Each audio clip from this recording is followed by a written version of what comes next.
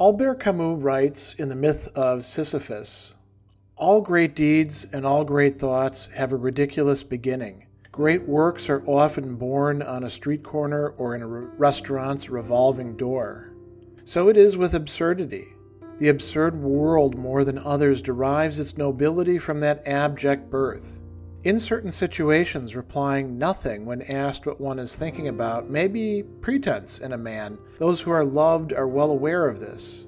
But if that reply is sincere, if it symbolizes that odd state of soul in which the void becomes eloquent, in which the chain of daily gestures is broken, in which the heart vainly seeks the link that will connect it again, then it is, as it were, the first sign of absurdity. It happens that the stage sets collapse. Rising, streetcar, 4 hours in the office or the factory, meal, streetcar, 4 hours of work, meal, sleep, and Monday, Tuesday, Wednesday, Thursday, Friday, and Saturday, according to the same rhythm. This path is easily followed most of the time. But one day, the why arises, and everything begins in that weariness tinged with amazement. Begins. This is important. Weariness comes at the end of the acts of a mechanical life, but at the same time, it inaugurates the impulse of consciousness. It awakens consciousness and provokes what follows. What follows is the gradual return into the chain, or it is the definitive awakening. At the end of the awakening comes, in time, the consequence, suicide or recovery. In itself, weariness has something sickening about it. Here I must conclude that it is good, for everything begins with consciousness and nothing is worth anything except through it. There is nothing original about these remarks, but they are obvious. That is enough for a while, during a sketchy reconnaissance in the origins of the absurd.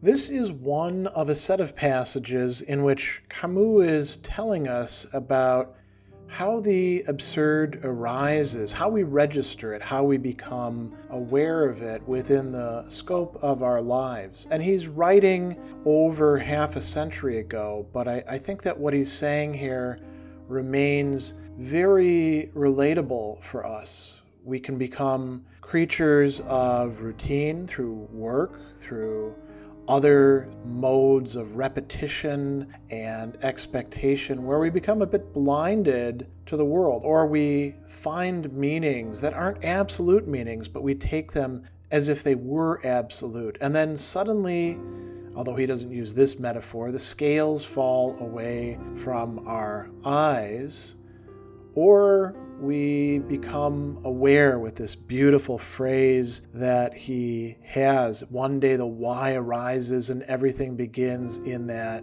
weariness tinged with amazement. Two different feelings, two different affects that we have that can overlap with each other.